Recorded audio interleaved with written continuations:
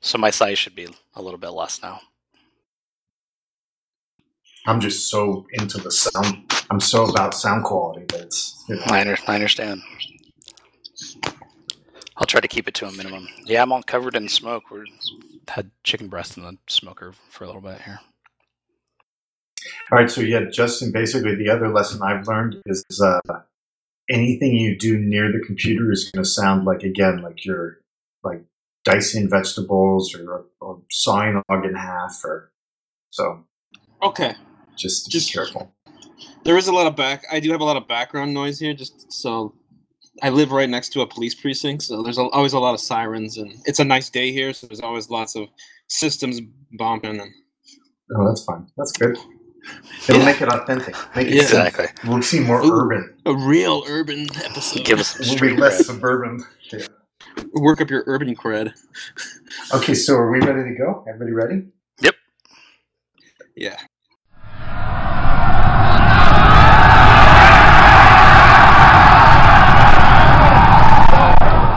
Advance After Combat.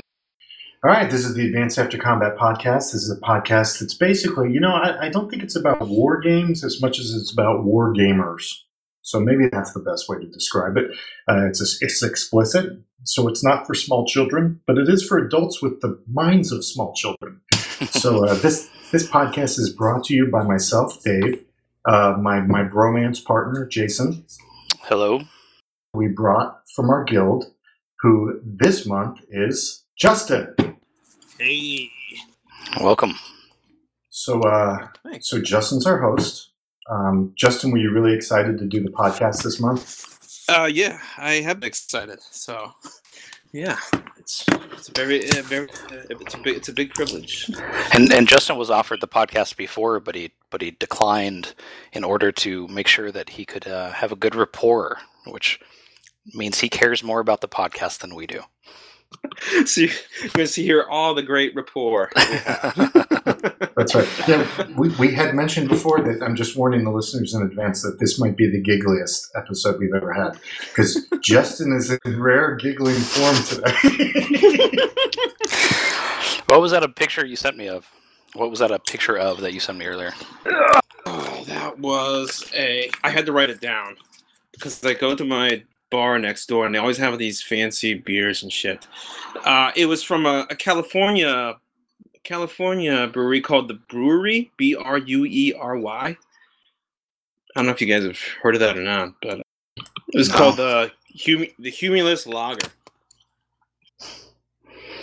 So Justin is broadcasting from New York City.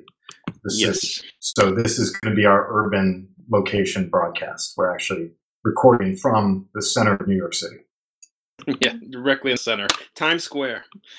That's right.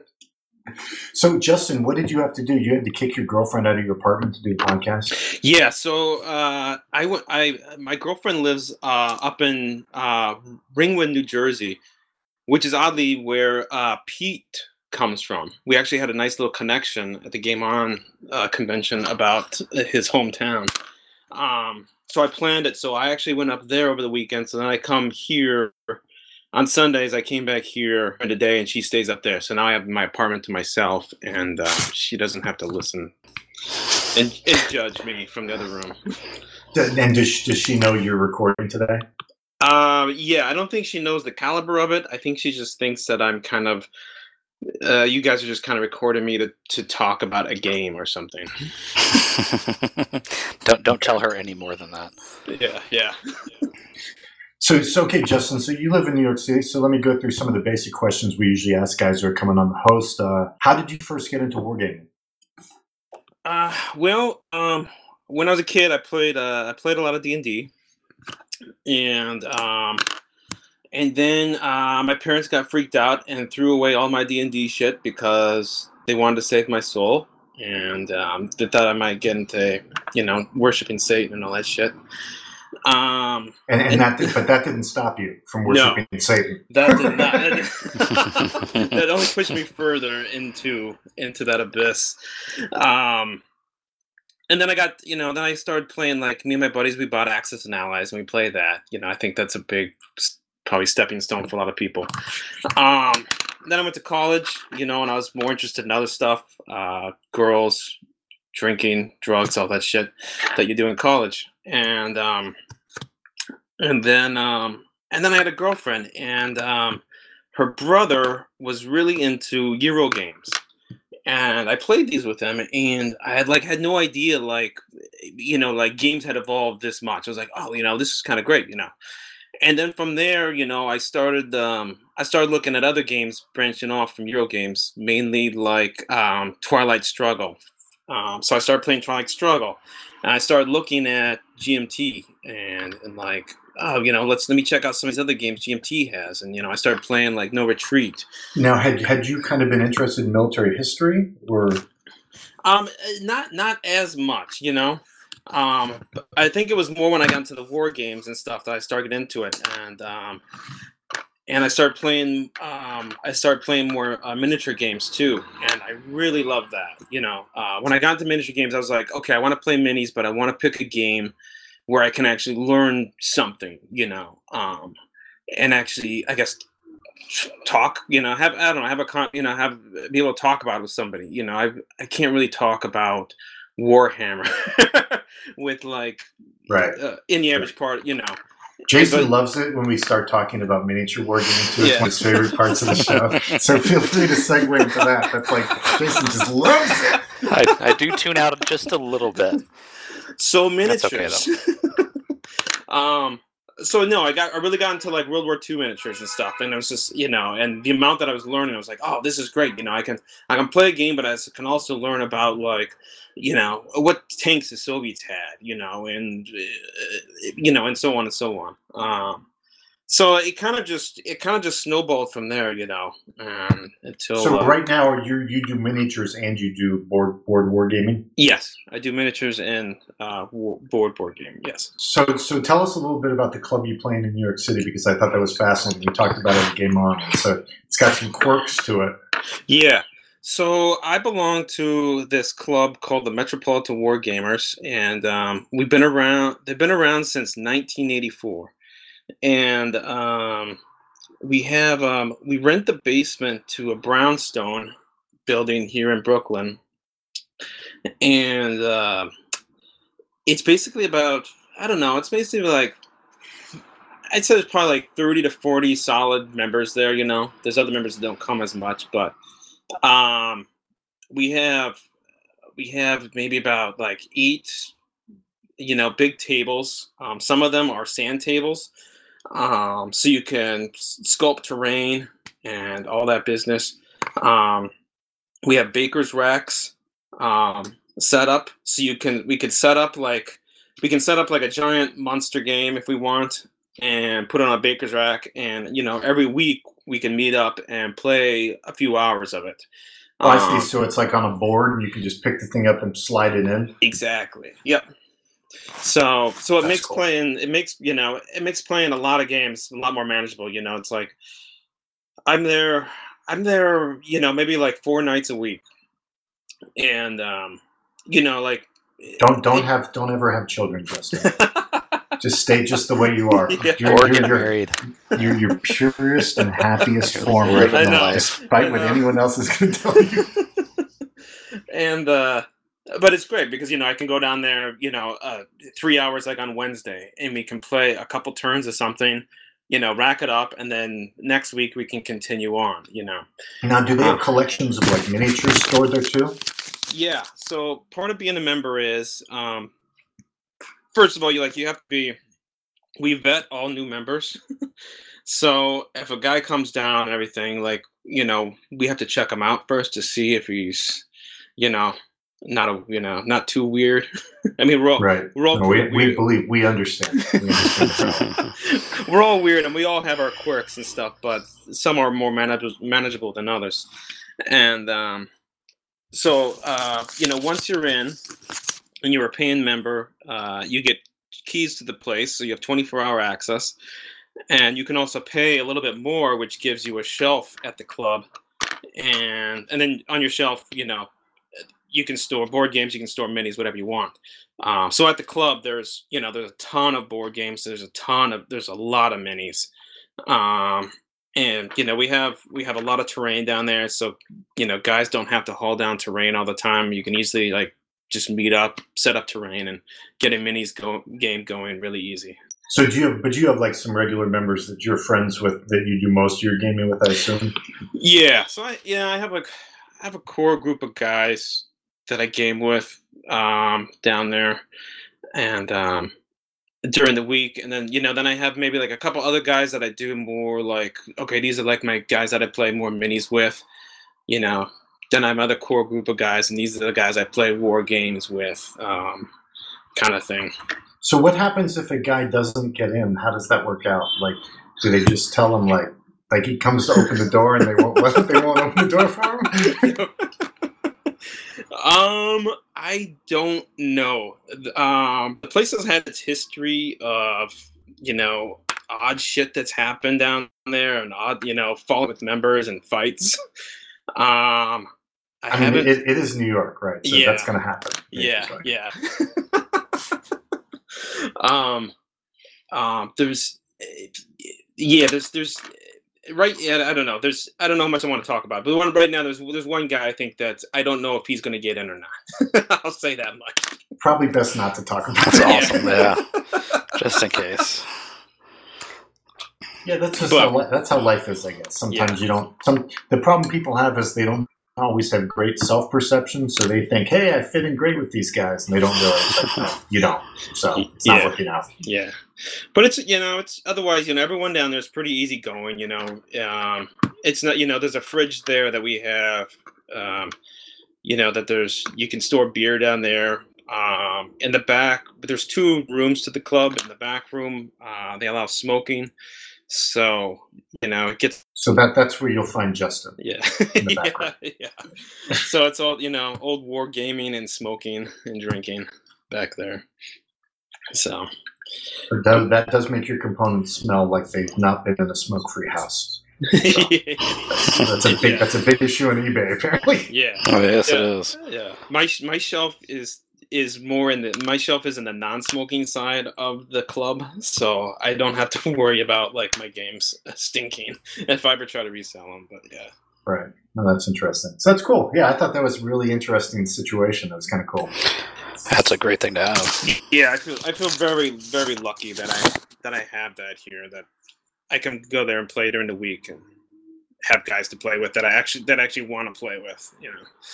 Well, yeah, and in the city, the challenge is obviously space, right? Because you don't have a lot of room and square footage for your apartment or whatever. And that way you have a general area where you suddenly can get that space to store stuff. And yeah, those shelves we can rent are so premium because it's the amount. I have a one-room apartment, but it's pretty full, and I have to think about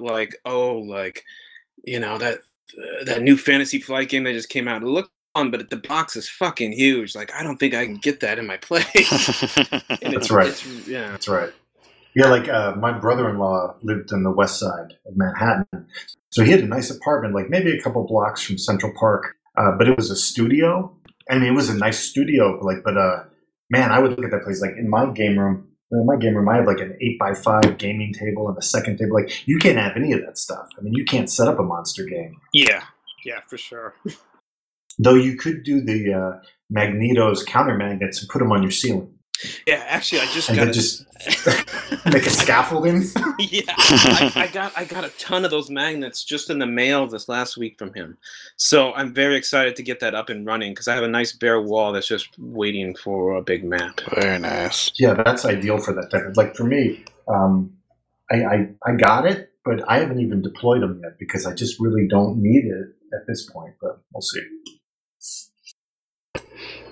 I'm trying to figure out something that I can rig up to the ceiling and like drop down like on like a winch.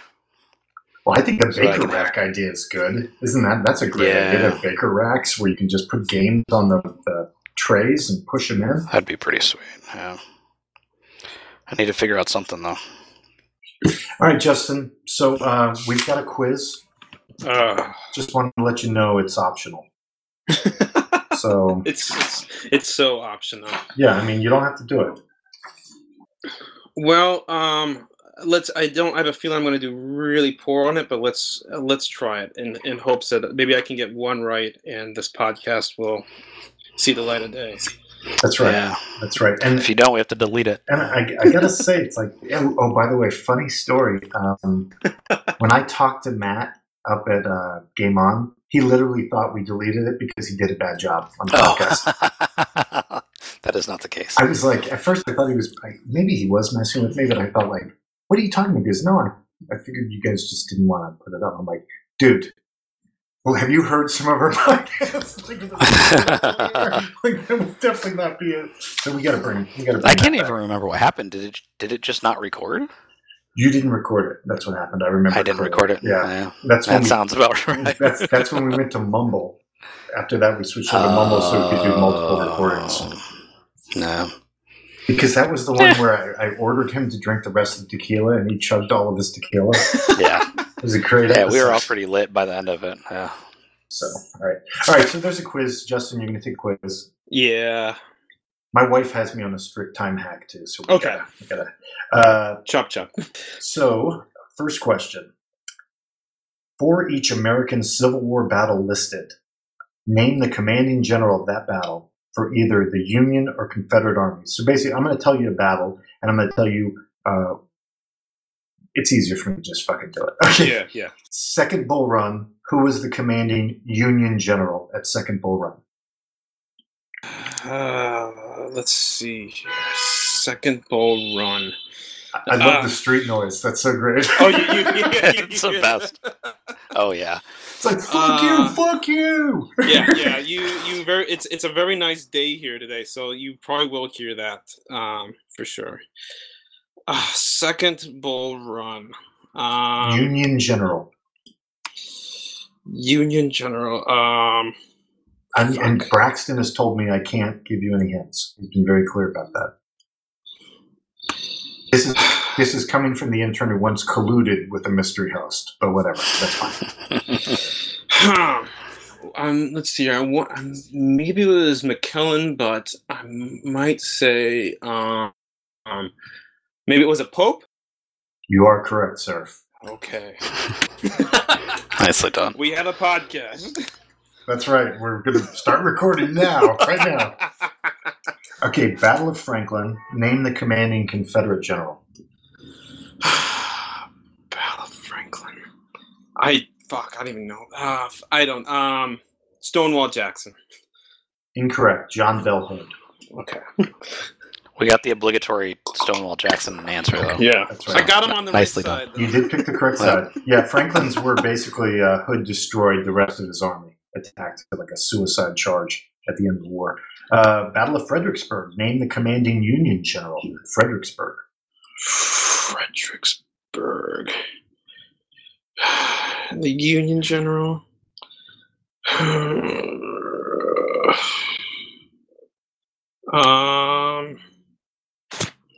Fuck, I don't know.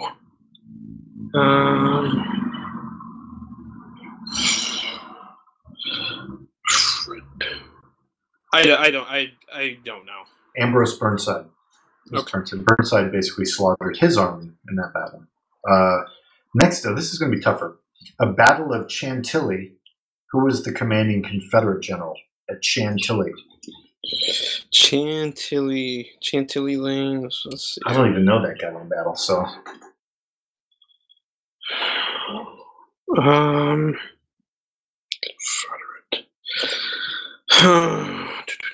I feel like we're literally inside Justin's brain. His synapses are firing. Like, yeah, he's walking us, verbally walking us through the entire thought process. Yeah, I'm just going.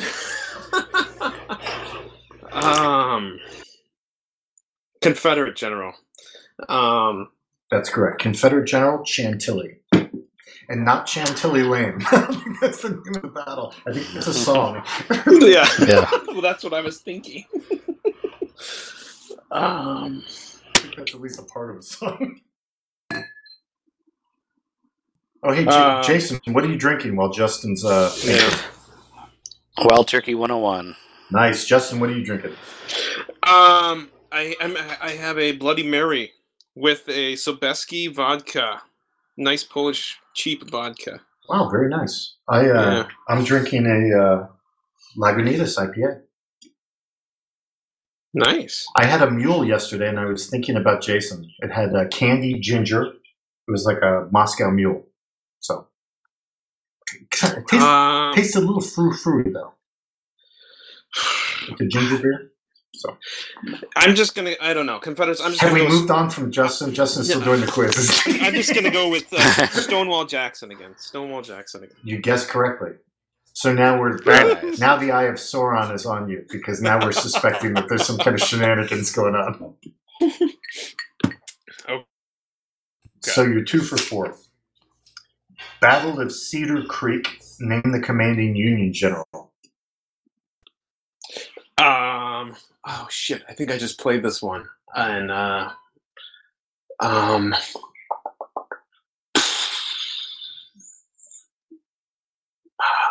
McAllen. Philip Sheridan. Oh, Sharon. Yeah.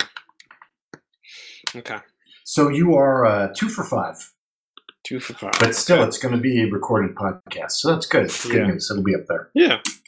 So question number 2. Of the 10 Nimitz-class U.S. aircraft carriers currently commissioned, name 5 of the 7 carriers that are named after a U.S. president. So these are Nimitz carriers.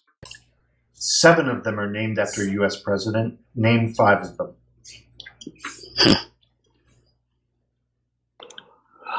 Okay. We'll go with the I'm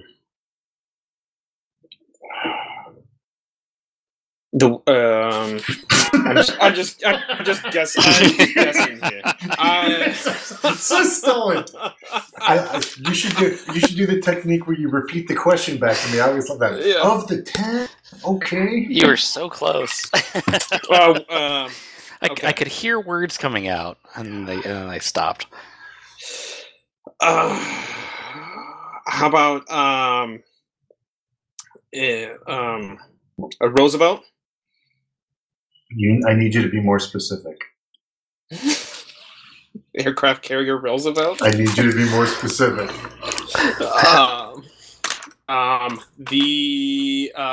The Theodore Roosevelt? You are correct. Okay. How about let's throw Lincoln in there. Everybody loves Lincoln. I need you to be more specific. Just kidding. That's fine. Okay. You're correct. So 3 more. 3 more. Okay. How about the Kennedy? That is not correct. And that's interesting. I would have thought there would be one. Maybe there's a more modern carrier. I don't know. Kennedy doesn't get a carrier. Huh? He didn't get a carrier. Okay. So 2 more guesses, and I mean guesses. Yeah. Washington. Correct. And let's go with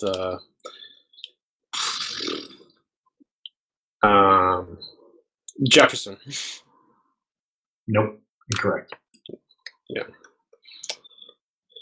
Yeah. So the other correct answers are Dwight D. Eisenhower, Ronald Reagan, Harry Truman, and George H.W. Bush. I didn't know there was an aircraft carrier named after. Wow. Oh, okay. So Kennedy doesn't get one, but Bush does. That's interesting. I'd like to see them name one after Barack Obama. I think that'd be interesting. For Barack Obama. And I'm not saying that when he was elected president, I told my wife, I said, we're going to respect him the same way we respect every president. So I do think it'd be interesting to see that. Okay, so the next question is, for each of the 5 battles listed, name the war that the battle is most associated with. The Battle of Crécy. Boy. Battle of Crécy. World War I? It's the 100 Years' War. 100 Years' War. Okay. Battle of Balaclava. The Battle of the Cold Neck. That's right. The Battle of the Ski Mask. The British Ski Mask. Battle of Balaclava.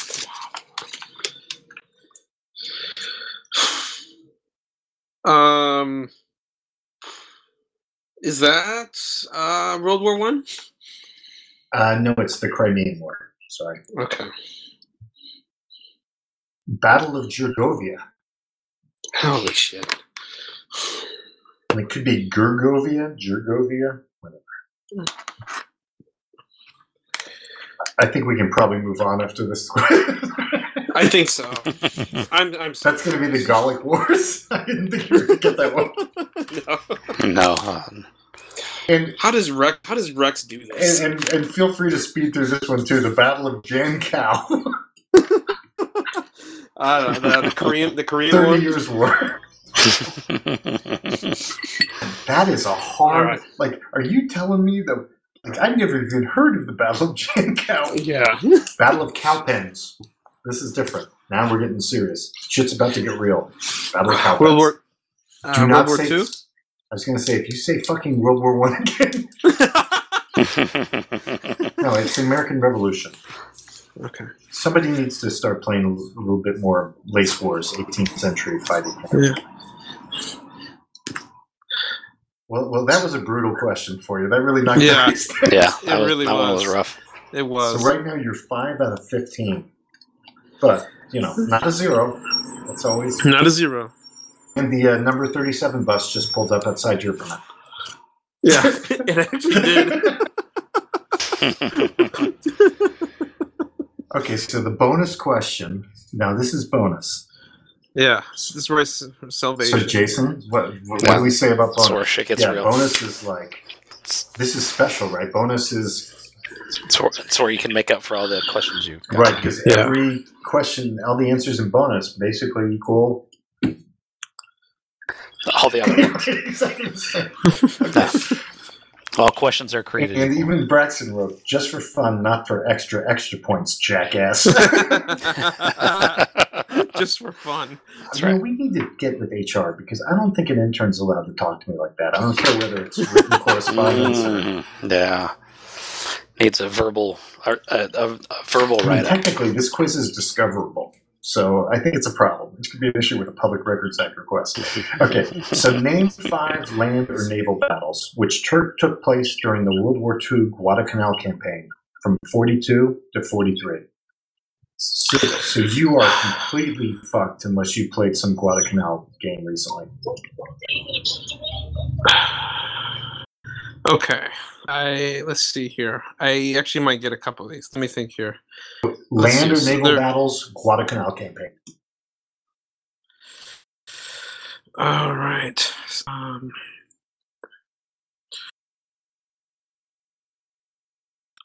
Like, are you just looking like the areas or the name of the battle? Yeah, I think I would be kind of flexible as far as if you give me. There's some of them look like they're names of battles, but they are. Some of them are also geographical locations.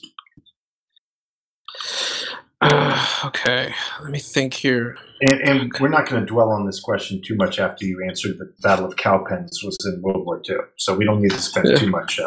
I mean, there's the Solomon Islands. Is that? Yeah, I'll take that. Eastern Solomons. That's one. Yeah. Tenerife. Correct. Shit. Oh, fuck. I don't have Let's that. think about why they were even at Guadalcanal. Why did they even go there? Why did the Marines land on Guadalcanal? And I just violated Braxton's rule, but whatever. Yeah. We're like a. I know. Was it a Battle of Tokyo Express, or was that just? Is that going to be your guess? Because we're not going to allow you to roll. Yeah. That's incorrect. Yeah. Okay. Two more bonus guesses. It's all bonus. Two Though. more The way to look at it too, it's all bonus. So Yeah. it's all extra. It's only going to help me, right? It can't hurt you, except that we deducted from a total of 20. But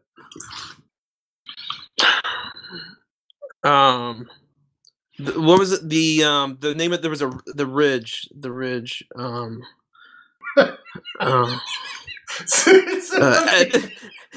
At Edison's Ridge. Edison Ridge, I'm going to give it to you. Okay, that's You're where thinking Thomas Edison. Totally different guy. Okay, and that we can stop there. Okay, the one I was trying to give you was Henderson Field. Mm. I mean, they were there for the airfield. That was basically the reason why I think they were there. That's my basic understanding of it. But yeah, so not bad. 3 out of 5. Okay. So it looks like a total of 7 or 8. It looks like 8. 8 out of 20. Yep. It's not bad. Yeah, that's okay. Yeah, I mean, let's not sugarcoat it. Yeah. It's better than some. You're not the worst. That's what we'll tell you. We'll sugarcoat it that way. Okay, well, that's the quiz. And I feel like it's good because I think sometimes the mystery hosts come in kind of cocky, and then maybe after the quiz, then kind of they start drinking a little bit more heavily, and it makes the podcast a little bit more loose. They get humbled. That's right. Because we would do so well on the quiz because we have all the answers. That's the only way we would do well. Yeah. I would do Some terribly. though you do okay. Like we've had some Vietnam ones, I think, Jason, that you would do well on. Yeah, they're few and far between. The lace war stuff. It's So beyond me. I thought the easiest way, I don't know, do you want to talk a little bit, Justin, about Game On? Because basically we went up to a bunch of the guys from the guild went up to the Game On convention up in Issaquah, Washington, outside Seattle. Before I mention it, I want to also mention that we're planning an Advanced After Combat convention. It's going to be October 13th through October 16th, Richardson, Texas. I believe that's right outside Dallas.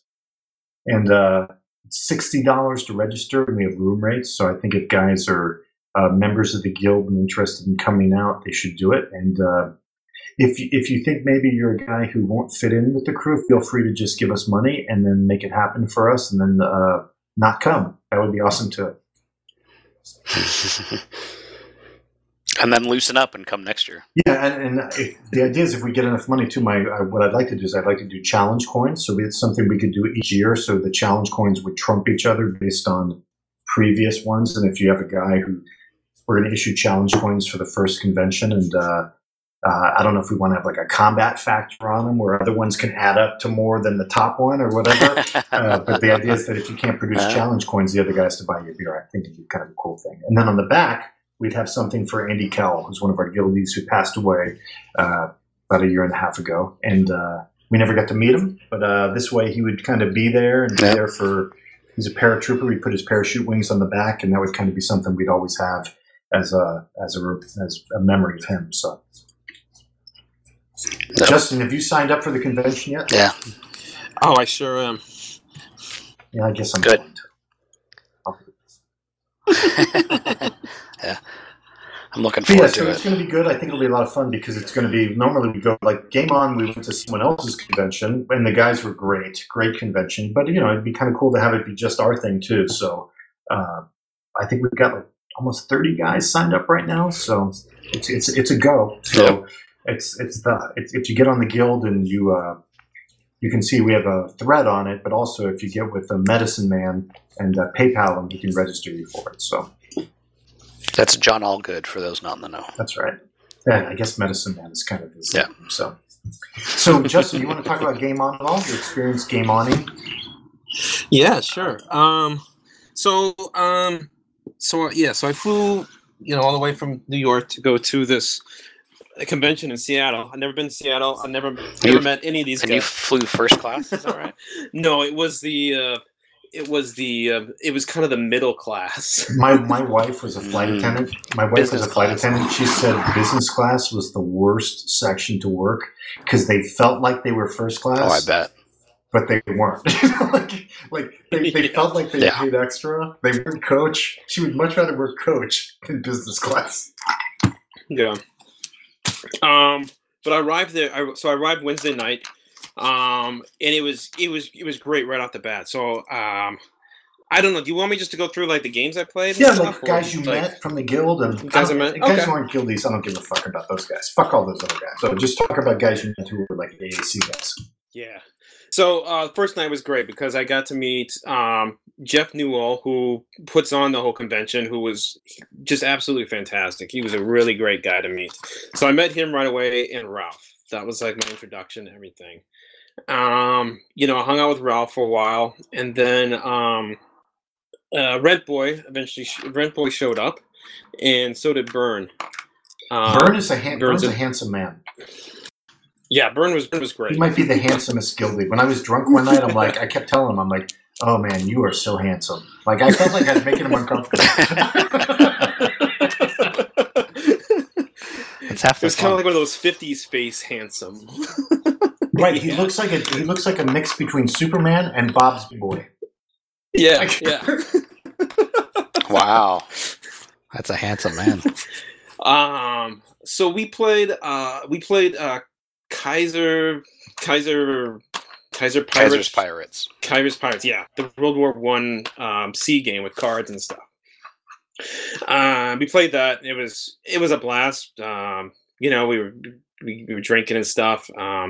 We made a midnight run because the bar would only stay open till like 11. It stayed open a little bit later on in the convention, but Yeah, the staff was great as far as serving and everything and being attentive, but yeah, the bar did tend to close a little early. So yeah.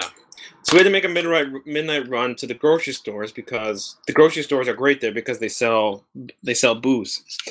So we went to the grocery store, made a run to Burger King, and came back and continued to drink more and play more, and it was great. Next morning, we woke up and more guildies started to arrive.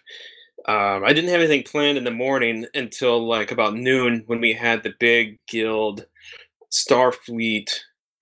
Federation Commander game. right. Which Dave was involved. God, who else? Pete, Duck, Rent Boy. Mike Toot was there. I'm trying to think who Mike else- Toot who was else there. was on your side. I think that was it. Yeah, but it basically got, and then Ralph was the one running the game. Got kind of worked out to, it was almost like the Klingons were guildies, and the Federation were non-guildies, plus Dave and Yeah. Pete. It did not go well on the Federation side. Yeah, and I just remember like that game starting off, and the Federation, the Klingons were supposed to defend the battle station, and the Federation were supposed to come at us. And there was already a shit ton of ships on the board, so I was just like, okay, this is going to take, this is going to take a little while. And the Federation, their first move is they move 0 the entire turn, just to see what the Klingons are going to do. I understood like the move and everything, but I was just like, oh, come on, guys. We got to get this going. Yeah, at some point, basically, I showed up and I'm like, I played History Maker Baseball with Reeves, and then we get into the FedCom game.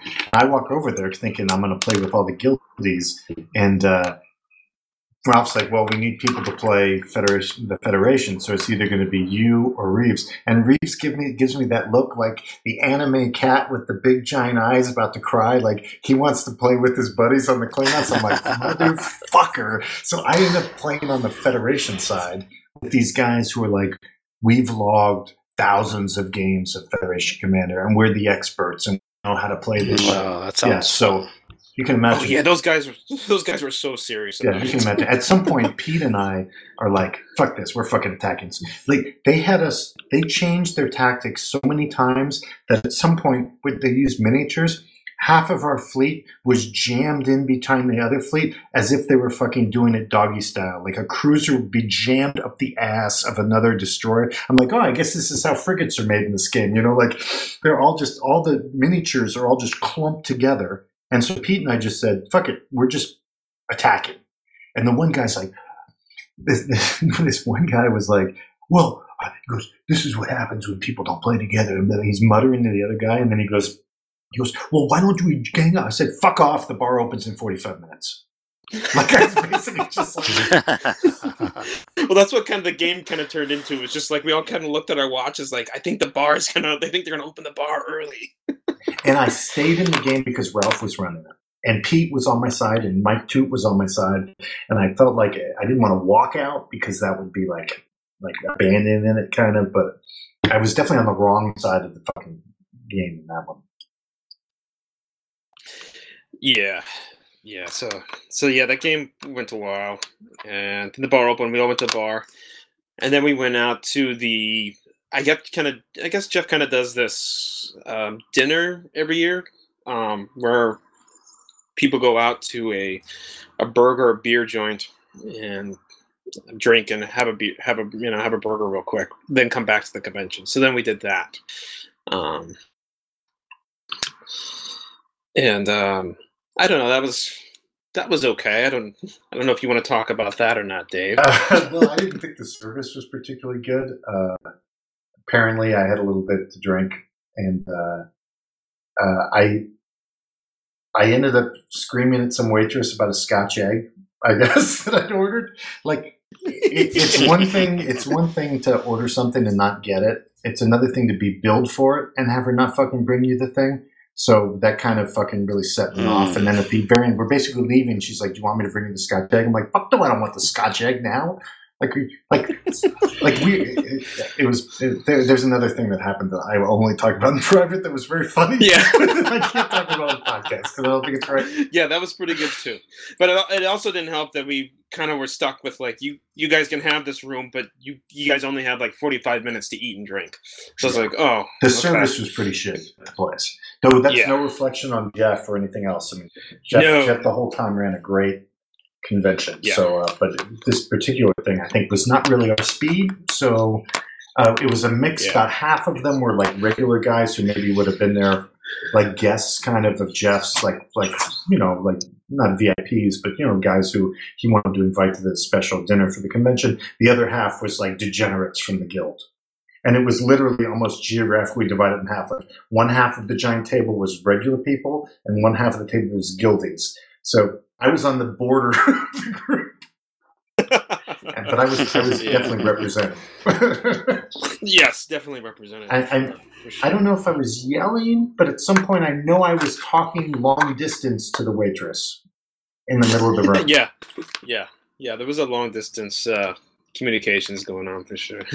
Yeah, so the service is back. So then we came back. Then we made it back to the gaming area. Yeah, then we made it back. I ended up playing. It was a World War III game. And kind of the reason we can switch back and forth is because if guys who haven't been to conventions with us is when the AAC goalies all go, we all fucking hang out together. So it's like we're all crewing up the whole time. So it's like one big group. So yeah. So then late that night, I played a World War III Eisenberg Gap game with it was Eeyore, Tyler, and I think it was Ralph.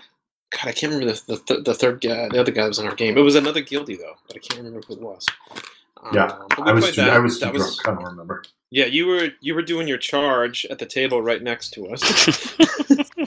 I was so hammered. I literally, I called awesome. my wife that night. At some point I told Duck, I'm like, I had to call my wife because I'm supposed to be playing Labatai with him. And she's like, you need to go to bed right now. You're done. She's like, you're finished. You need to go to bed. So I just went to bed. She knows. It's funny, we were playing and I look up at one point, you were over there with Duck, and then I look up at another point, and all of a sudden Duck is there by himself. I'm like, oh, okay, maybe Dave just went to go get a drink, and then you never came back. And I was like, oh, okay. Dave did not need another drink. Dave was fine. Yeah. Dave needed bed. So some of the other games I played, I guess, would be I played Labyrinth, the counterterrorism game. I played that with Calum. I got to play what's the new GMT World War II playing game that you really like, Jason? That's right, Wing Leader. Wing Leader. Got to play that with Duck and Rampoy. That was great. Yeah, Duck is like the prophet now for Wing Leader. He runs around all the conventions. Yeah, whispering in people's ear. Justin, Yeah. are you like literally rolling dice, or are you like playing Yahtzee or something right now? Like, what are you doing? Oh, sorry. It was a. We're gonna have to put the duck restriction where Duck has to stand perfectly still while he's pressing down on his clicker. And then that night, I ended up playing. I played baseball with you. That's right, and that was B mode. What did that even mean? I have no. I have no idea what B mode means. So we played, and I guess we can tag team this. It'll probably make more sense. But so after the Scotch egg dinner, obviously I hit the rack. After poor Duck had set up this gigantic Labatai game, hoping that we could play together, and I was just too fucking hammered to play. So was it going to happen? Friday morning, we played History Maker Baseball. Byrne and Justin played each other. I think we ran a History Maker Baseball game that morning. Yep. Then I played ASL with Pete. And then in the evening, and I'll talk about my ASL game with Pete later, but I did Skirmish Kit with Rent Boy. We played Skirmish Kit. And then we did History Maker Baseball with Justin and the Duck. And let me tell you, like, Duck, or I think it might have been Reeves. Reeves had a bottle of whiskey. Yeah. We had been drinking just beer. Like, we were into that thing where we'd go, whiskey! Like that. And that bottle, like, evaporated in about 10 seconds. It was gone. And we were screaming, whiskey! Like, throughout the place. And then Justin got so drunk that God bless him, he was like me. It was in the finest traditions of Dave. He would not just go to bed. He would insist that he was going to try to read the results off the chart. And he would just go he would be like, B-mo! It was like, what does it even mean? Like, what is he saying? I was pretty looking up, but at some point I'm like, whoa, that dude is really fucked up. Justin is but he would not go to bed. He was just like, I'm still going to play. Yeah, eventually I guess it was one of those moments where then I remember like I woke up I made it to my hotel room. And then it must have been like 3 or 4 in the morning because my timing was already also off. So like 4 in the morning was like 7 o'clock to me and time to get up. So I got up, I think at 4 o'clock, and I started wandering the halls of the hotel and just kind of walking around. And I'm still like absolutely trashed. But I went back down to the room where the games were to see if you guys were still there, because I was like, oh yeah, we'll play some more games. It's like 4 in the morning? Yeah, we're in bed. Yeah. But luckily I went down there because then I left my cell phone down there because then I found that and I was like, oh, okay. Well, that was too. Like, I'd leave my iPad down there. I mean, it's like, it's pretty safe and secure, so it's not like... Yeah, everyone there was very cool like that. There's just, I didn't feel weird leaving my cell phone around or anything like that. Yeah, I felt bad because I was kind of showing Reeves how to play War of the Rat, which was like a skirmish kit scenario. And then at some point I'm like, yeah, you're fucked. Like, it just shows you the learning curve on ASL where once you learn the rules, what the fuck are stop you doing? doing that, Justin. Fucking, if you're going to do shit, Justin, Put the electric stop razor clicking on down. the fucking button, Put you the weirdo. ring away. Sorry. No, are you messing with your fucking painting brush? No. I might be. Stop fucking around with the brush. All right, so I was playing with Reeves and we did War of the Rat. But at some point, like when you're showing somebody how to play who's just starting to learn and excited, you're like, it just shows like a year or 2 later after me starting to play, I'm like, yeah, you're fucked now because I'm just going to do this, this, and this to you. And he's like, okay. Yeah, I mean, it was basically like, but we played a couple turns just working through the rules. But your level of play improves with that game as you learn it more, which is interesting. So that was Friday night. I won Drunkiest Guildy Thursday night. Justin definitely won it Friday night. Saturday, Nicely done. I played more ASL with Pete Gade, and then I played Sekigahara with Eeyore Saturday night. What'd you do on Saturday, Justin? Oh, How'd you do? But only because I Nice. didn't tell him the victory conditions until the very end of the game. I like it. That's his fault. And he was a master at doing loyalty challenges on me. At one point, I think I almost literally threw my cards at him. I was so angry. Like his experience with me is me calling him a motherfucker like every 5 minutes when he does a loyalty challenge. And he would play like 5 clans. And then I'm like, oh, fucking loyalty. He would have like a 6th card from that clan in his hand. I'm like, who has that many cards from one clan? So he beat me on every single loyalty challenge. So probably a moral victory for Eeyore. So so Saturday I played Triumph and Tragedy with Tyler and his friend. His name escapes me right now. Tim. Yeah, it was really great. And he helped us out a lot with the Sekigahara game because he likes Sekigahara a lot. Yeah. So I played that with them, and I'm trying to remember what else I think Saturday was kind of a bum around day for me. I just kind of bummed around, checked out some other games, and just kind of watched people. Right. I guess I was also kind of hungover out of it on Saturday. Bit, yeah. So what was your hangover cure? Did you have a hangover cure you take in the mornings, or just?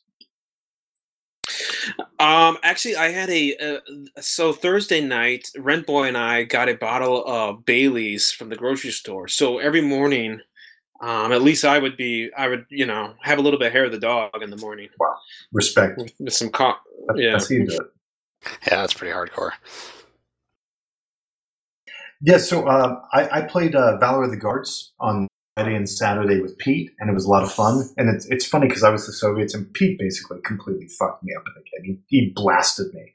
But because it's a decent-sized scenario, it means the punishment will take a long time before I actually finish it. But some of my experiences were like Pete setting up an infantry gun and mentioning, oh, these infantry guns are relatively useless. Like, we don't really get to use them. They're not very effective. And then roll Snake Eyes, and then Snake Eyes for the damage, and basically rubbles. I basically had guys hiding inside a fortified building, and it turned them all into like bloody jelly. Like the infantry gun shot, like fired in through the mailbox, and killed every guy in the building as soon as he said that this gun is not a good shooter. So Pete killed almost all of my Soviets. I think he almost exterminated every single guy I had. The biggest problem with the scenario was it was one where every time he would roll my sand number, which was a 6 on 2 dice, I should have gotten a chance to roll for reinforcements. But out of like maybe 400 or 500 potential rolls for sniper checks, he only rolled a 6 on 2 dice like 5 times or 6 times. Which just was brutal as far as the scenario goes. Because I'm supposed to be able to generate new troops whenever he does it.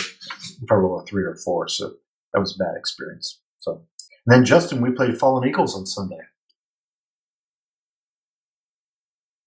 Yeah, that was a lot of fun. It was good. Yeah, I had to get going, so it was kind of like, it wasn't like we could really do it, but I think you were pushing me. But, actually the French were holding up better than they have in the past. I think that's just luck, though. How that's going to work. Yeah, I think it was a really good starter scenario for that game because I think I had just pushed some counters around and read the rules, and I was just happy to be able to play that game because I think it's a really beautifully done game, and Yeah, and I think it's called Prussian Sledgehammer or something like. It's like basically Prussians are just coming. There's so I think definitely for a guy who hasn't played a lot of the game, the Prussians are a great side to have because it's more forgiving because you have so many troops. For the French, forget it. If you don't, I'm saying that I have never won as the French, but I seem to always play the French. Yeah, so I played that in the morning with you, and then after that, I had the pleasure of playing Infidel with Ralph, which I'd never played a game from that series. And it was really great to have Ralph, who developed the game, be able to show it to me, and I had a lot of fun with it. It was great. It makes me want to look more into that series for sure. Because Ralph's such a dreamboat. He's so comforting and supportive. I mean, he offers you all the emotional support you need during the game. Just a pillar of humanity. Yeah, he really That's is. Right. And Ralph's interesting because Ralph actually brought his wife and his boy to the convention. I guess his wife thought it would be a nice like adventure for them to come. But then it turns out his son was sick, so he had to take care of his boy most of the time. So we, like the middle days, we didn't see Ralph as much. But yeah, I enjoyed playing Fallen Eagles with Justin. I wish we could have kept playing, but that was it's kind of one of those games where after the first turn, then you're in the groove and you know how to do everything. Like you kind of got to get back up to speed. I mean, there's so many rule sets. It's like you kind of have to figure out what you have to do. But with Fallen Eagles, after the first turn or two, it's all intuitive. So then you're like, it starts to really move.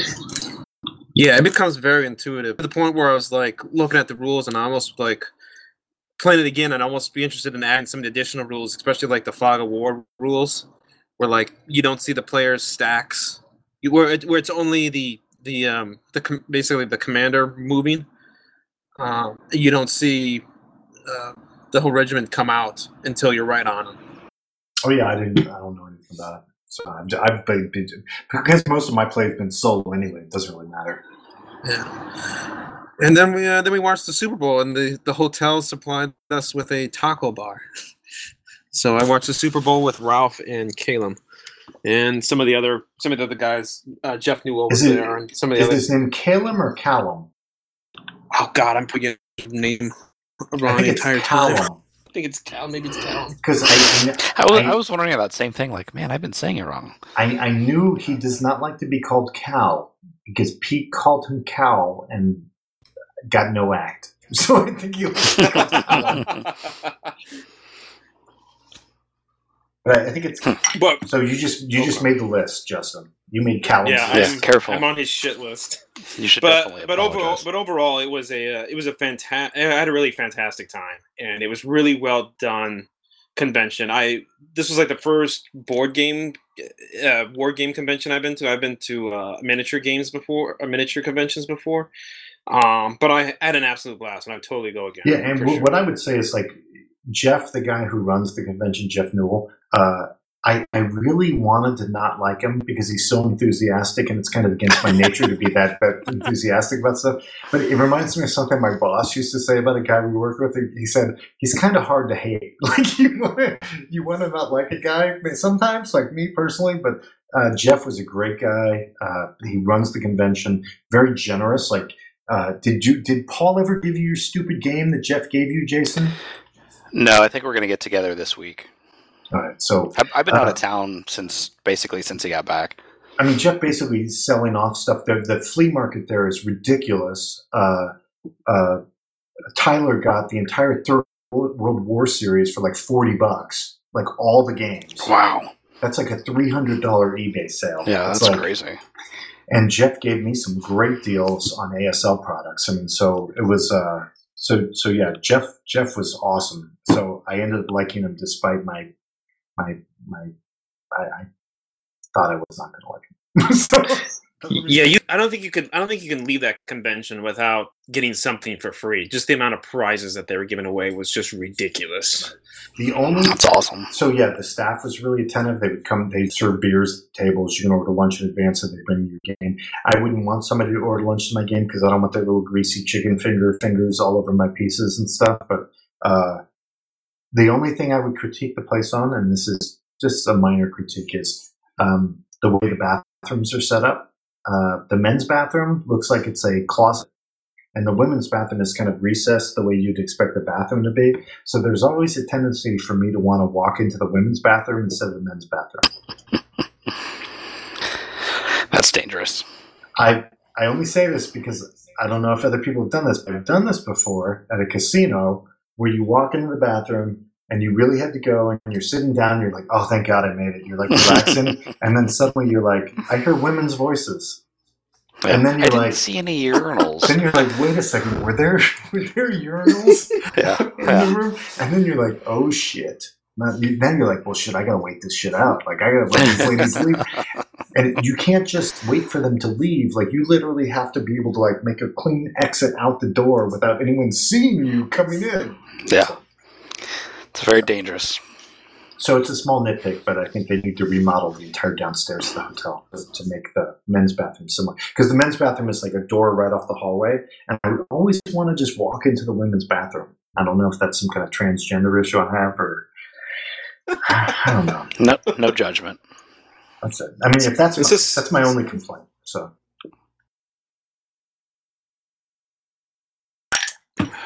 And then October is the Advance After Combat, right? What are we calling it? Is it Advance After Combat? I think that works. Is that going to be it? Okay. Or something similar to that. Can I go get a beer at this point? Can we get beers and stuff? Yeah, I'm getting another drink.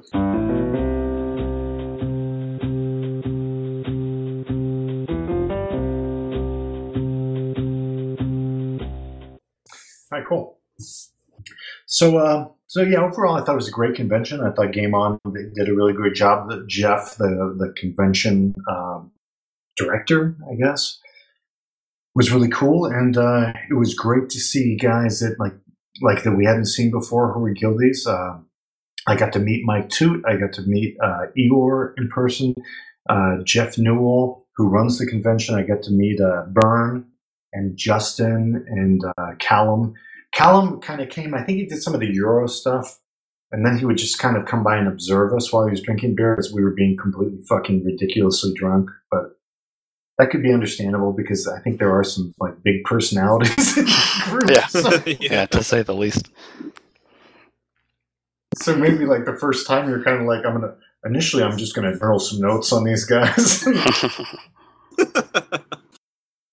Yeah, it was definitely a great convention. And he was kind of last minute too, right? So he didn't have anything set up. He just kind of like, oh shit, I have availability. I'm going to go. Right, and you know, most of the guys are pretty cool, though. There were a bunch of douchebags in the Fed Commander game. Not all of them. I will say some of the guys on my side were okay, but those guys who are douchebags know who they are. I don't have to name them.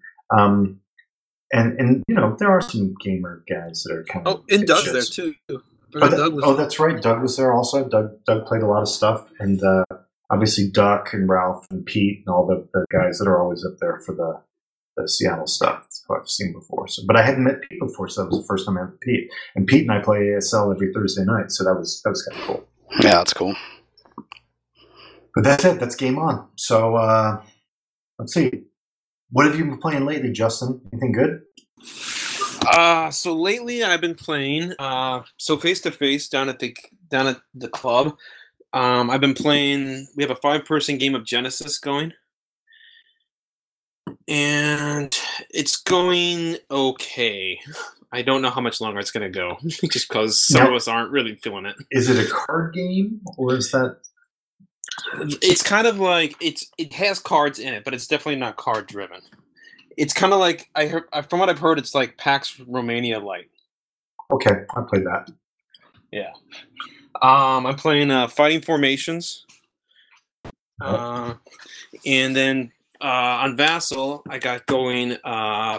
Jesse and I have started the Battle for Normandy, which is the Munster Normandy game, which is really enjoying that so far. That's a lot of fun. Nice. I'm doing the Red Winter with Ross from the Guild, and Food Chain Magnate, which is a Euro game. I'm doing that with Doug and Gersh and Lucas, and then Jason and I have another kind of more Euro-y game, Worse than Das Bulk. That I owe you a turn from probably a week ago. Yes. I'm terrible at my turns. Yeah, you did pretty good this weekend. You had some turns in this weekend, I think. I thought you did. I mean, I'll take my turn right now. Yeah, he's not running turns out like a single guy who has no kids, right? Like, That's true. It's basically a single guy. You're like, I could go to the bar, could wank, or maybe I'll just do a turn right now. Or Take do my a turns turn, real yeah. quick. Not necessarily in that order. Exactly. All right, Jace, what are you playing? Almost nothing. So other than the board game core, I'm not even going to pronounce the game's name. Playing 1989 with Mike Haggerty and playing a guild game of 1846, the railroad game. Did you not play drinking games with Marshall Wilson? No, we didn't play any games. So what did you guys do? Did you go out there to visit? Yeah, so I was in Ashburn for work and said, hey, it's like an hour away from you guys. Let's meet up. So we met up in Blue Ridge Grill in Ashburn or Leesburg, Virginia, just to have dinner. We ended up going to a game store afterward, but the game store didn't really have anything I was looking for. But yeah, it was great hanging out with those guys. The dinner, the food at the restaurant was really good. And they talked about it a little bit on their podcast. I ordered a Manhattan, and she said, "What kind of liquor do you want?" And I said, "Rye." And she looked at me like I was crazy. And I said, like, rye whiskey. And she still looked at me like I was crazy. So I said, like, RYE. Well, what if we don't have that? And they said, well, I guess I'll have bourbon if you don't have that. So she brought it back, and apparently they never sell Manhattans because you could tell like the sweet vermouth had turned. So it was basically vinegar, Jim Beam, and maybe a dash of bitters if I'm lucky. Yeah, you can't serve that shit to experts. No, yeah, I was very disappointed. So I should have learned my lesson and just ordered like a soda or something, or a beer, God forbid. But then I ordered a whiskey, and she told me that they had Canadian Club and Seagram 7. I was like, that can't be all the bourbon, all the whiskey you have. So I ordered an iced tea, and then Haggerty was like, "Oh, I don't think she understands that bourbon is whiskey." So they ended up having Maker's Mark, which I got.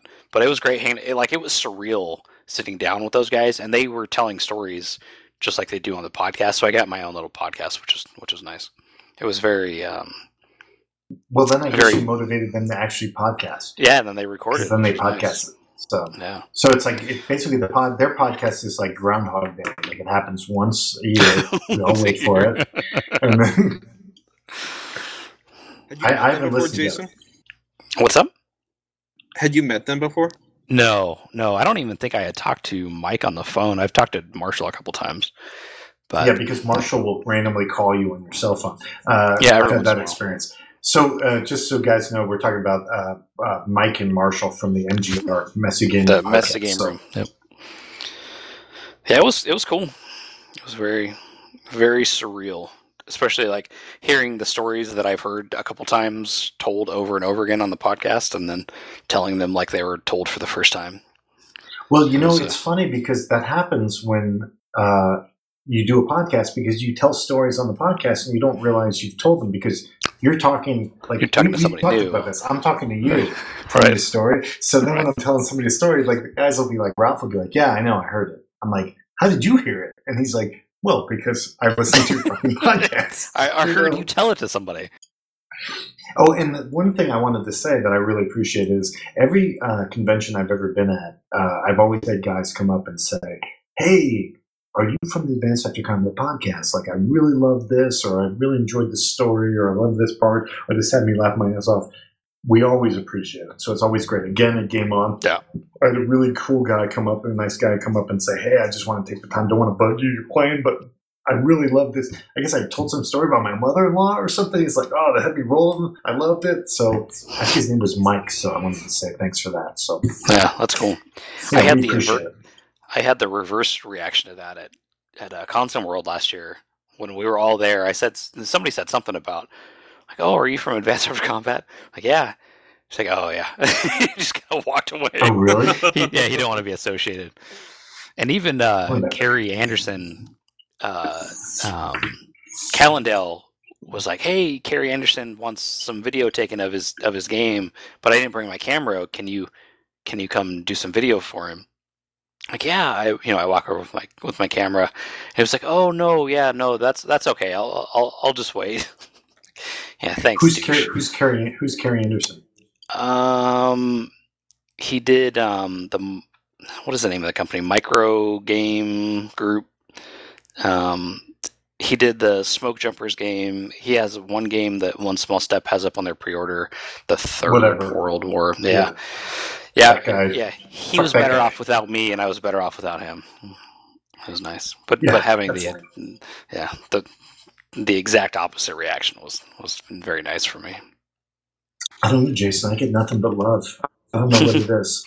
I know, and I'm fairly easy to get along with, but people. I think out of the two of us, you would be the one that people should like more.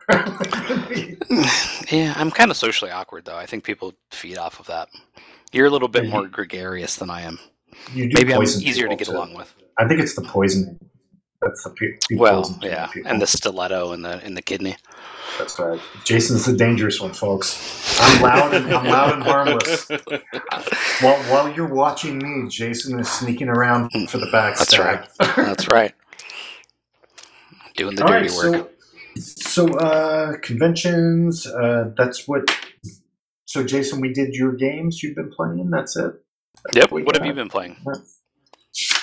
I bought Eurofront 2 in the latest Gersh sale. So I have now set up the complete Eurofront game on the main table. So that's East Front, West Front, and Eurofront. So thank you, Gersh. Yeah, Gersh goes through these phases, right, where he's going to buy a bunch of games and then sell a bunch of games. And then he gets rid of all of them. Yeah, I think I bought something at every one of his sales. He's shedding games right now, so this is the opportunity to strike. Yeah, I picked up Thunderbolt Apache Leader from him this time. Yeah, so I'm doing that. I've also been doing a little BAR from Clash of Arms. I've been playing the Battle of Monmouth because I figured, screw it. After Kyle gave me shit for trying to do Fontenoy, I wanted to kind of do the easy version. Then then I just got into it and I did Battle of Monmouth, which is kind of cool because it's an area where I grew up. In fact, I went to school with people who are named after some of the locations. So like the Wyckoff Farms, I went to school with John Wyckoff. And so I'm sure he's remotely related to them, but it was kind of cool to play a game where you grew up in the area. So are there two BAR systems or series? Because there's Battles of the Age of Reason. There's BAOR, Battles of the American Revolution, BOAR, which might be Battles of the American Revolution. And then BAR, which I think is Clash of Arms. The one I'm talking about is Clash of Arms. Okay. And it is nice. And basically what I did was I played online with Mitch, and Mitch kind of walked me through a little bit. And then I had the primer, and then I went through primer, don't know what that's called again. I went through that, and that made it a lot clearer. So now that I'm playing, and once I got used to the differences, the American Revolution has some different scale rules as opposed to Europe. And it's the nice thing is there's one set of rules as opposed to the La Bataille system from Clash of Arms, which is like so many different sets. So. But I've been kind of soloing through that. We're doing Space Empires Online. They're yelling at me because I haven't finished my turn on that. That's it, I think. ASL as usual, and then doing Silver Bayonet with Ralph. And nice. I'm not going to talk about Silver Bayonet because we're not the Silver Bayonet podcast. Not yet, anyway. So, Justin, do you have a review you'd like to do? Yeah, sure. I have a review. What would you like to review? I'm going to do a review for a game that I played at Game On, and I played a few times. It's Triumph and Tragedy. All right. Let's try to keep it under 10 minutes. Okay, I'll keep it really brief. And Justin just left the room. I don't know why he did that. It was so brief that he just left the room. He said, "Fuck you guys." Okay. Welcome I'm back. Sorry about that. Welcome back, Justin. And that's my review. So good. I'm laughing without the click button. This is like where Scott was like, "Well, when you don't click when you laugh, it sounds like it's a laugh track." So, Triumph and Tragedies, GMT game. It's a World War II kind of area strategy. All right. Level. Let's wrap it up. Let's go. Okay. Just kidding. What's great about this game is that it's a 3-person war game, which I haven't come across a lot of 3-person war games. One person's the Western Allies with France. One person's Russia. The other person is Germany and Italy. And as with like a lot of World War II games, you try to take area control. But there's a couple different ways you can win. You can either just completely try to crush an opponent. You can try to build atomics and drop an atomic bomb, or you can just win peacefully through economics. The game can actually be the game can actually be played with no war at all. I've actually played a game where there was no one declaring war on each other. The system it's by the same guy that did East Front 2 and Eurofront and a lot of those other block games from Columbia. Okay, now I'm interested. There we go. Yeah. So the combat system is very, very similar. There's blocks. You have armor. You have infantry. You have air. You have battleships, carriers, submarines, and then they have pips on them. And when you go into battle, it's kind of similar to like East Front 2, where a battle doesn't, it only lasts one round. So you could bring in, a bunch of blocks like into the Baltic states to try to take it, but then, it only lasts one season. So then other people could, your opponents could also bring in more reinforcements and stuff. And then the blocks are all hidden. Except for when they go into combat, then they lay down. Same with East Front 2. It starts in 1936 and goes to 45. So how does the pre-war stuff work if it's going to 36? So the meat of the game is like all through these cards. There's two different types of cards. There's action cards, and then there's investment cards.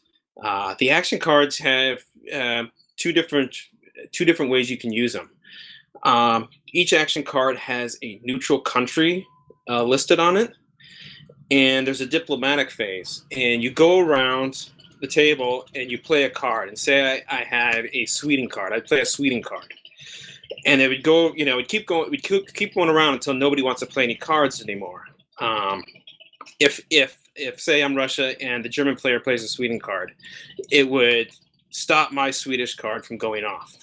If my Swedish card stays there at the end of the diplomatic phase, then I get to place an influence in Sweden.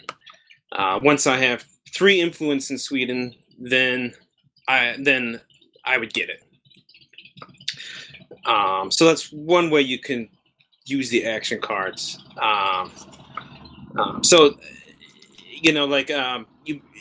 As Russia, like you probably want to try to get Persia and Turkey because there's resources down there.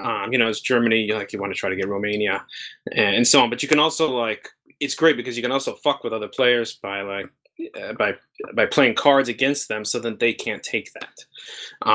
Is it possible as Germany to win the game, or is it kind of? Yeah. I've played as Germany and won the game, and I've seen Germany win a few times. Because the other thing with the game is it's not Western allies and Russia against Germany. It's all against all.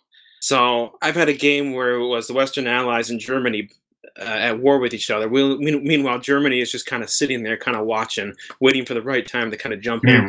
Russia's waiting. Yeah. Let's see here. So the other type so that's and this game is Europe only, right? There's no Pacific War or anything. No, it's Europe only. It's Europe only. So that's a big part of the game. It's super light. It's super light. Playing these cards, getting these neutrals to get over to you. Now you can also just go in and attack the neutrals too. You don't have to. If you've been playing cards for a while and Romania isn't going your way, you're just going to say, fuck it, I'm just going to go in and take Romania because I need that oil. So you can just go in and take it. Then the other is investment. Because for the attacker, sure. You can shoot first. 10 for fun? 1 to 10 for fun. I'd say it's probably, I'd probably say it's like an 8. I've had a blast playing with it. Do you think this is like your World War? I mean, everyone's always looking for that World War II European strategic game. Is this like your go-to game right now? I would say it's my go-to game for it's a game for a really light game. Like if we have an afternoon and we just want to drink beers and play a World War II strategy game, this is it for sure. So normally, if it wasn't for this game, what would be your go-to World War II strategy game? Right now, it's Unconditional Surrender. Oh, nice. Okay, good. Yeah.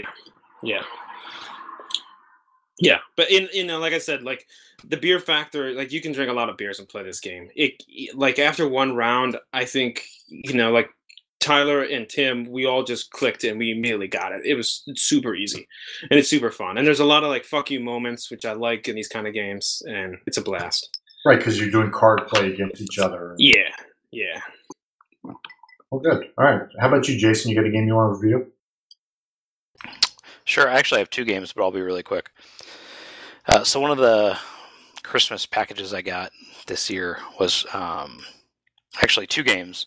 2 that this wasn't part of the White Duck. It was outside of that. But they were both up on the White Duck. And I was bitching about how much I wanted them. And then somebody sent them to me, which was really nice. So Voyage of the BSM Pandora. So hold on real quick. What did you do? You complained on the guild about not having them or wanting them? No, I just want to make sure I know exactly what you did. Okay, so you posted so that it works for you next year. Yeah. I was like, man, those games, have been at the top of my want list for a long time, and nice. Those look really good, and I really want to play them. I just want to. I don't do that on purpose, but it always ends up in my favor. Which maybe one of these days I'll learn my lesson and start doing it on purpose. So it's Wreck of the BSM Pandora. I don't think you need to change anything. It seems to be working out for you. I'm doing okay. Yeah. I've made out pretty well over the years. So it's Wreck of the BSM Pandora and Voyage of the BSM Pandora. So Wreck came out first, Voyage came out after. These are SPI games. They were also in the Ares magazine. So Voyage is a solo-only game. It's a paragraph-driven kind of RPG-ish space exploration game. What you're doing is you start off basically from Earth, and then you go visit and explore these planets. And that sounds really great, and it's a fun game. But I kind of liken it to the movie Interstellar. Like, it starts off really well, full of excitement, but you quickly realize it's not going to end well. So you start off exploring, and then you quickly start losing crew members, and you start dying off. And then after a little bit of that, it gets a little bit frustrating. The rules are pretty easy. The components are a little iffy. It's a 70s Ares magazine game. They weren't really known for their components, but the rules are well laid out. You can find everything. The paragraphs are a little repetitive and not always 100% clear, but it's definitely playable. It's just a little clunky. It definitely shows its age. So what's the strategy in Wreck of the Pandora? Is this the one where you're going from room to room trying to look for stuff? Right, so that's Wreck. I'm talking about Voyage. So Voyage is what happens before the Pandora wrecks. So you're going around on like an exploration, like a Star Trek mission. Your mission is to go explore these vast planets and find creatures and discover what these planets have, and then come back to Earth. But that you die pretty quickly, at least from individual crew members dying off. And then the next one is Wreck of the Pandora, and yes, that's the one where you're the Pandora wrecks. You wake up, or several people wake up unconscious, kind of forgetting what's where. So the map is like a grid of pods and corridors with a bunch of face down information and unknown information off in a draw pool. So you'll wake up and move around and explore the ship, trying to repair it. I think Bruce Garrick did a review of this. I just remember because I read it after listening to his horrible podcast, and the review was great. It described it as a row of urinals that you could peek under each urinal to see what was in the urinal. Yeah. Or not urinals, but bathroom stalls. Like a bathroom stall. You look for feet. Yeah. Yeah, and it is a lot of that. You can look through portholes that are abstracted out and roll to see what's in there, and if you want to take that corridor or not. And this is much more my style of game. It's a dice fest. You're rolling dice constantly to find out attributes on the different space creatures. To find out even just the stats of your crew members. I will say I think it's probably impossible to win with just one, or close to impossible to win with just playing one character, which is what the rules play. I think you can play 1 to 6 people, but I play it with I thought you had at least 2 I thought you had characters. multiple guys. You can. So I don't think the rules say like you should play with all 6 people. Maybe you should. That would make the game a lot easier to play. I've played it with 1, 2, and 3. And I liked it with 2. It's still hard. I think with 6 people, it might be a little bit too ezy to win because you can do so much. What's the downside from playing with multiples? You have a greater chance of triggering a bad thing? Or No, well, you do, but I think you have so much opportunity to use somebody to find out what's in there, and then that the other person, will go off and do their own thing. I don't know. I think 6 would be easy, but one person, you get stuck in a corner, or you get into a room without checking it first, and then you have 3 aliens on your back, and that doesn't end up well for you. Wow, Jason, you really play solo games solo. You're like, I'm only going to play myself, and I'm only going to play by myself with one It's character. just me and my boot knife. I'm going to be cornered. Let's go. I'm going to be cornered in the back of some wrecked spaceship. Exactly. 3 aliens who aren't my friends. I'm drunk. I've been hit on the head, and there's 3 aliens. And they seem randy. I put on the Barry White and go to town. So yeah, this is much more my style game. It's a lot of fun. It ends up being really light. And somebody online actually put up a reordered rule book, so it's kind of the rules are written in the sequence of play, which makes it a lot easier to play. And it's still not perfect, but it makes it a little bit easier. So for Voyage, I give it a 7 out of 10, and 4 beers. I think that some of the paragraphs are a little confusing the way they're written, and I would go down rabbit holes of, okay, well, I was drinking. I'll just caveat this with that, but like, well, this doesn't match, but this doesn't match, but this is close. I think what should have happened? I think the I was drinking caveat should be just basic blanket applied to anything we're talking about. Yeah, that's true. Yeah. So I would not.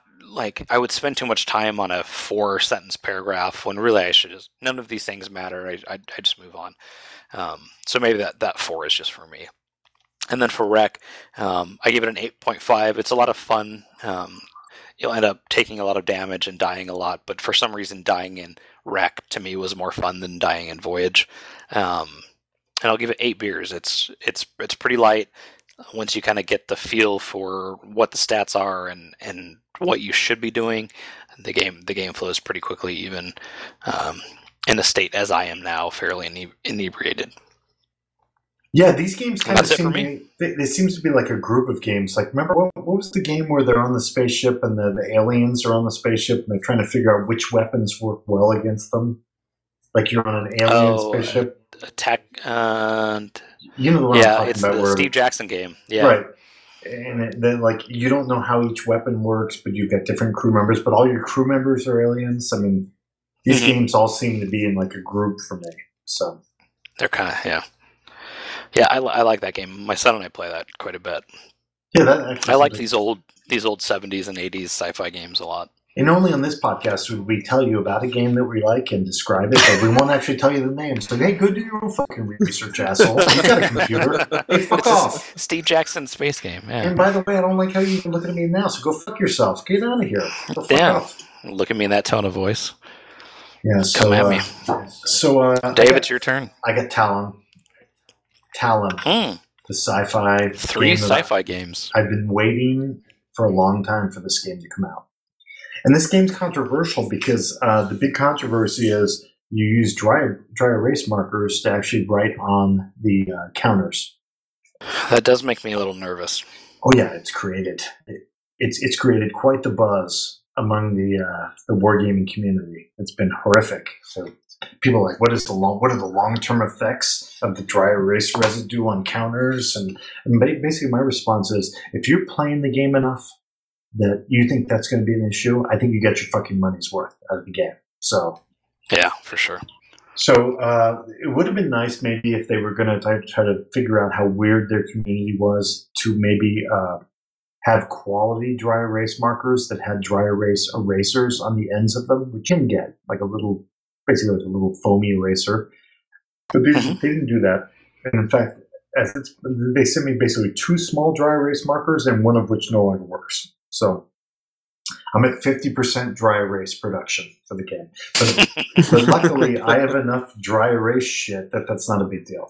So getting into the game, outside of the whole shocking idea that you actually draw on the counters, I think the game's a very interesting compromise. It's Federation Commander, but not as complicated as Federation Commander.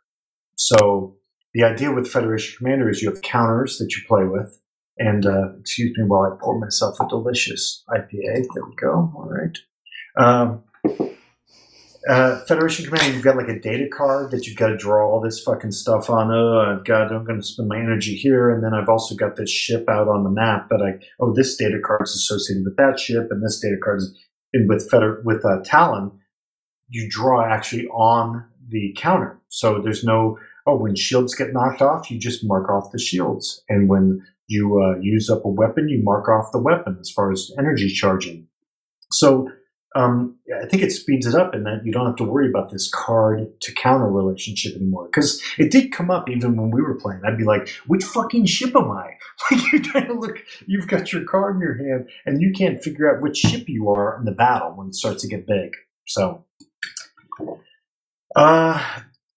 generally, the way the ships work is each ship has a set of energy versus movement numbers that it can use. So it gets inverted where the more energy you use, the less movement you can use, and the more movement you use, the less energy you can use. So there's a scale based on ship size. So as an example, I'm glad you asked, Jason. It's a light cruiser. I'm following along. A light cruiser would be a 3 energy, a 3 movement, and a 1 turn mode. You could move it up or down to where it'd be 2 energy or 4 move, or 3 energy or 2 move. So you can adjust like the way they proportion their power would be. But the kicker is, so basically there's 6 phases in a turn. If you've got 4 movement, you're going to move in 4 of those 6 phases. And the way the turn phase works is when the number 4 appears in that phase, that's when a unit with 4 movement moves. So 4 of the 6 phases have 4s in them. So, okay. But on the same token, when you have 4 energy, or 4 power, whatever they call it, when there's a 4 and you have 4 power in that phase, you can burn an energy to power to do something. And that can be powering to a turn, or doing a side slip, or maybe trying to recharge a weapon or boost a shield. So the big struggle with the ships is between energy versus power versus movement. So do you know what I'm saying? So there's basically you can go up to 6, and based on how you want to slot your ship as far as how you want its power versus movement to be, you can decide whether you want to be high power or high movement, and that reflects on what you can do. Now the interesting thing about the game is, so if all the ships were equal, that would be kind of blah. But the difference is the Terrans, the Earth guys, this is basically, the game's about a fight between the Terrans and the Talons. The Terrans have batteries. If you charge your battery with energy, then you can act outside of that cycle. So even though your power number is not in that particular initiative segment, you can use energy with your battery. And the Talons have something called afterburners. So even though your movement is not a number in that particular segment, you can do something with movement by burning an afterburner. So both of the 2 races in the game have an ability to break the rules. So the Terrans can break the energy rules, and the Talons can break the movement rules by using batteries and afterburners, respectively. Sure. So otherwise, but it seems nice, like having that all on the counter. Well, yeah, and so they and flexible just seems to make it super playable. Yeah, so basically they give the idea is in the beginning of the turn you can decide how you want your ship to be laid out as far as power or movement. So If I have a battle cruiser that starts at a 3 power and a 3 movement, I can decide to be a 4 power and 2 movement or a 2 power and 4 movement for that turn. And then I can't change it. But it means that I can only do so much. If I'm a 2 movement, I can only move when the 2s come up. But as a Talon, I can use my Afterburner when I'm in an off phase where I don't have my number come up. So it's kind of cool. The different sides have different weapons. The Terrans have phasers, torpedoes, and a wave motion gun that can kind of shove units back. The wave motion gun is going to be mounted on like heavier ships. The Talons have missiles and disruptors and like a fusion cannon. So basically, as the way the game sorts out, the Talons are kind of attacking the Terrans. And initially, they're smaller ships, but as they get bigger, the Terrans get things like carriers and fighters, and the Talons get things like dreadnoughts. They can have these big main guns that can fire. So the two sides are asymmetric, which is kind of neat because it kind of makes for fun battles, I think, as you try to figure out which side you like to play. And the interesting thing too, like anything with carriers, I'm in. Like, so if it's got like a sci-fi game with carriers in the first edition, I'm like right away excited. The way the carriers work is they send their fighters out and they can send energy out to their fighters. And they're attacking the Terran home planet, and they have different battles that they fight as they go from square to square to square along the choices they make with different terrain and different setups. So there's kind of like a flowchart campaign. But the other cool thing that I have not tested, so I have no idea if it actually works, is it dovetails into Space Empire, which is the other GMT space strategic game. So they made a technology chart for the Talons. So if you can play the Talons in Space Empires, and then as you buy technologies in that strategic game, it gives you abilities on the tactical game. So you could theoretically play a Space Empire game of Talon versus Empire using Space Empires and use Talon to fight out the battles. It seems like it might be a little bit tedious. Jason, I don't feel like I even know who you are anymore. No, like I don't know. Unless these battles are very fast, because you can have quite a few battles in Space Empires. So if you have to play an hour-long dogfight every time, yes, you use the fucking Space Empires rules to. If you've got like a 19-to-1 fight, use the Space Empires rules to resolve it. I didn't mean to hurt your feelings. I just feel like since you hung out since you hung out with Marshall and Mike, I feel like you've changed. I feel like you're not the same person. I have. I had a Miller Lite, and then it blew my mind. So between this and Federation Commander, which would you play, or you still play? I would play Federation. I actually, let me say this about the game we played at Game On. I think if we'd had all.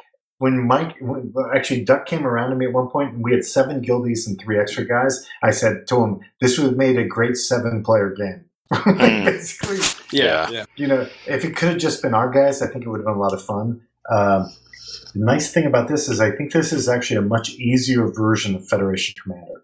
See, that's to me that makes it very intriguing because it gets away from the whole idea of, I've got 12 energy that now I'm going to have to keep track. This basically says your energy allocation it's almost like you've got a dial, like a dial with 3 holes, like a circle dial or whatever with 3 holes in it that you can see through. So as you rotate it, you can be like, oh, I want to be 2, 3. And so then you might say, okay, well, I could go, like, say you have a scout, you're 2 power and you're 3 movement.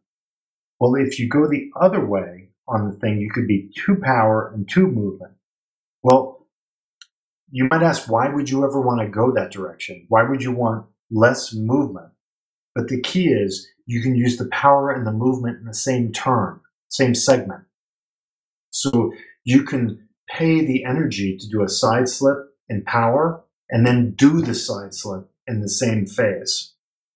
As opposed to if you're a 2, 3, you have to do the energy to do the side slip. You put a side slip counter on your guy, and then you do the side slip in a 3 phase. See what I'm saying? Yep. So there's it's kind of like if you have 2 energies, you're going to get to spend energy twice in 2 of the 6 phases. And if you have 3 movement, you're going to get to move in 3 of the 6 movement phases, 3 of the 6 phases. But it's not guaranteed it's going to be the same phase. So there's some power to being able to use the power for a side slip and then use the movement for a side slip in the same turn as an advantage against your opponent. Yeah, I like that. It's very deep, and the game is very interesting as far as the armaments, because basically you have arcs of fire, and you can reinforce shields on your guys. You can use energy to do that, but the weapons fire very differently. So the fusion cannon for the Talons, for their heavy guys, is a really devastating weapon. I mean, it does a ton of damage. Where the wave motion gun for the Terrans does 10 damage, but it pushes guys back and has a chance to miss. The game is very cool. I mean, it's got a bunch of different fucking weapons for all the different forces, and I think it's really good. So it basically gets rid of the energy card that you would have to worry about in Federation Commander. You're basically writing an energy number and a movement number, and then a turn mode on your ship.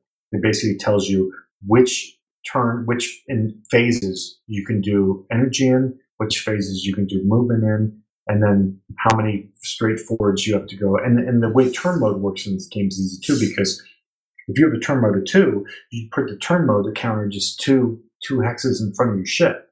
So when your ship gets to it, you no longer have to worry about it. Then you can turn again. So that there's turn mode counters that you put on the map. So one of the things that it has is for energy, if you want to burn energy, you can do that thing where you say, I'm going to power through the turn. You reduce your turn mode by 1. So if your turn mode marker was 2 ahead of you, in the energy phase, you move it 1 closer to you to say, I'm powering through the turn, so now I don't have to wait so long to turn again. I'm guessing too. It sounds like it might be like easier too to see what your opponent's ship status is too, as opposed to like Federation Commander, where I was always just like, no, that's all right, true because you're looking at it, right? what ship is what ship's most damaged right now? Trying to figure that out. Whereas here, it's like sounds like it's right on the counter. This would be a great game to play where we're going to do like a fucking 8x5 table and fight like 50 fucking warships against 50 warships. You can totally do that with this game. Just be like, we're going to just blast the holy shit out of everyone. Fighters, battleships. I mean, that's what we want to do. I mean, I want to fight like the stupidest fights in Federation Commander, in like squadron level, like, oh, I've got a D7 and you've got this guy. We're gonna now I'm gonna rotate. You get into these things where, like in our game, where the guys are like, no, we're gonna go past them, and then we're gonna fire our photons, then we're gonna run away, and then we're gonna reload. I'm like, that is the fucking stupidest. Like, do we have 8 hours to play this game? We are not doing that shit. Like, no, then we'll run and we'll recharge our photon torpedoes and then we'll come right back again. I'm like, yeah, the bar opens in an hour. We're not doing that. So, which means we have 45 minutes to play this game. This game is more like, hey, let's just fucking fire some main spinal mounts and let's get some guns firing and it's great. And I think the campaign's interesting, but the thing that really interested me is, for me, I'm always looking at fleet combat. I'm not interested in a light cruiser dueling with a Klingon D6 or whatever. For me, that's not interesting. I'm interested in the big battles, and this theme's like, this is going to be great for like major battles. Let me make sure I didn't miss anything, because I'm sure there is. There are some other aspects of it too, like, and just so I can cover it, I mentioned the impulses and how it works, where if your number doesn't come up, but for energy. Yeah, so the things you can do is, so one of the things, so if you have power, you can reinforce your shield. You can try to charge up your weapons early. A side slip, you can try to power through a turn. You can charge a battery. But one of the other cool things is you can, bases and CVs can transmit to fighters, but you can also try to change the initiative.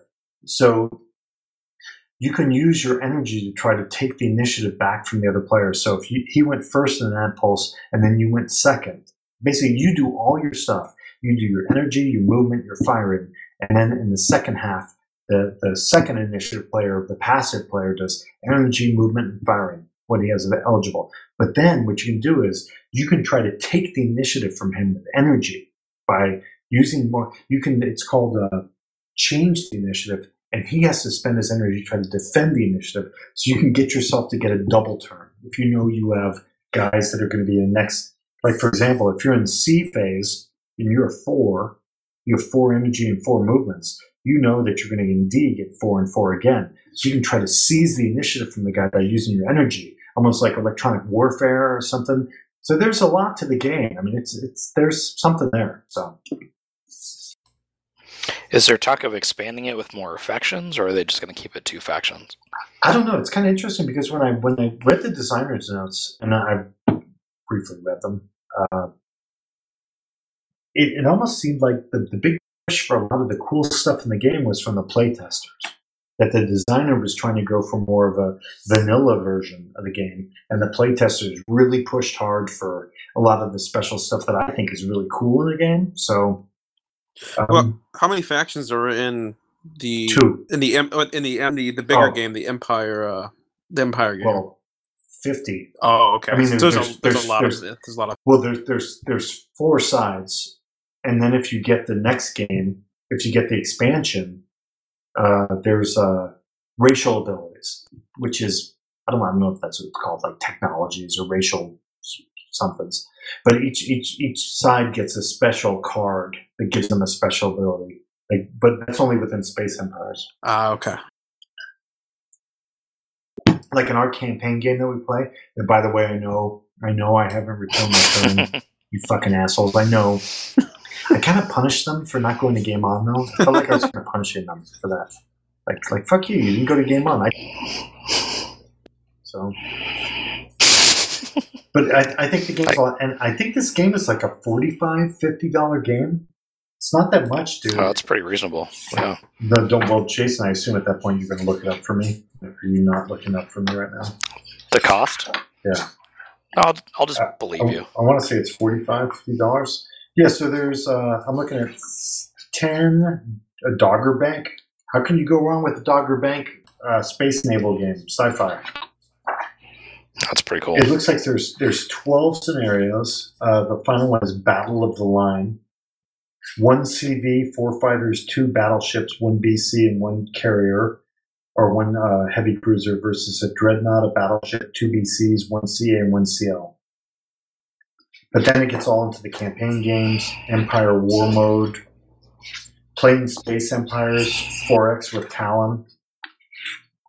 I mean, there's a lot here. I think there's a lot of bang for the buck. So that's cool.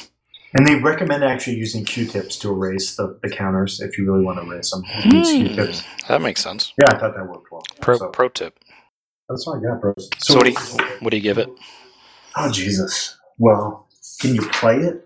I think it's a lot of fun. I give it God, I don't feel like I give games less than 8 or 9 usually, but I'll give it an 8. I think it's a great game.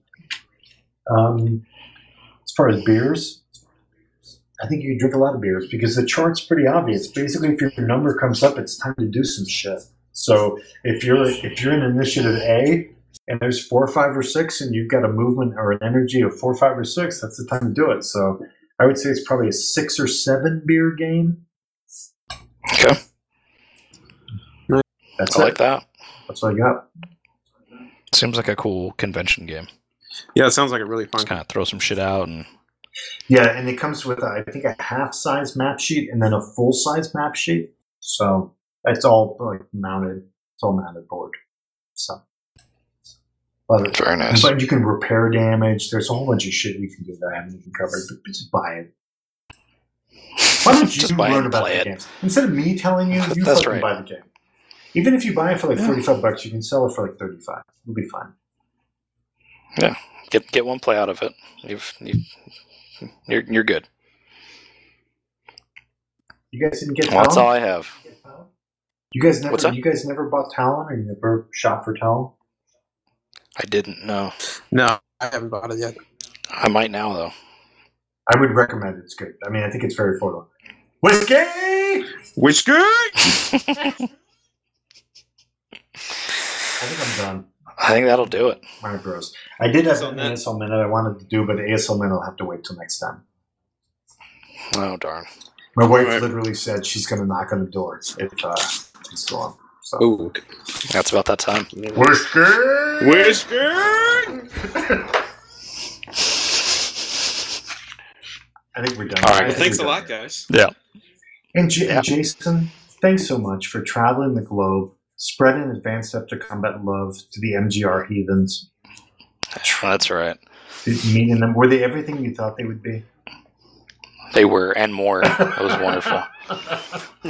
It was great. Marshall had 4 beers on the way to dinner. I was like, oh, yeah, that sounds about right.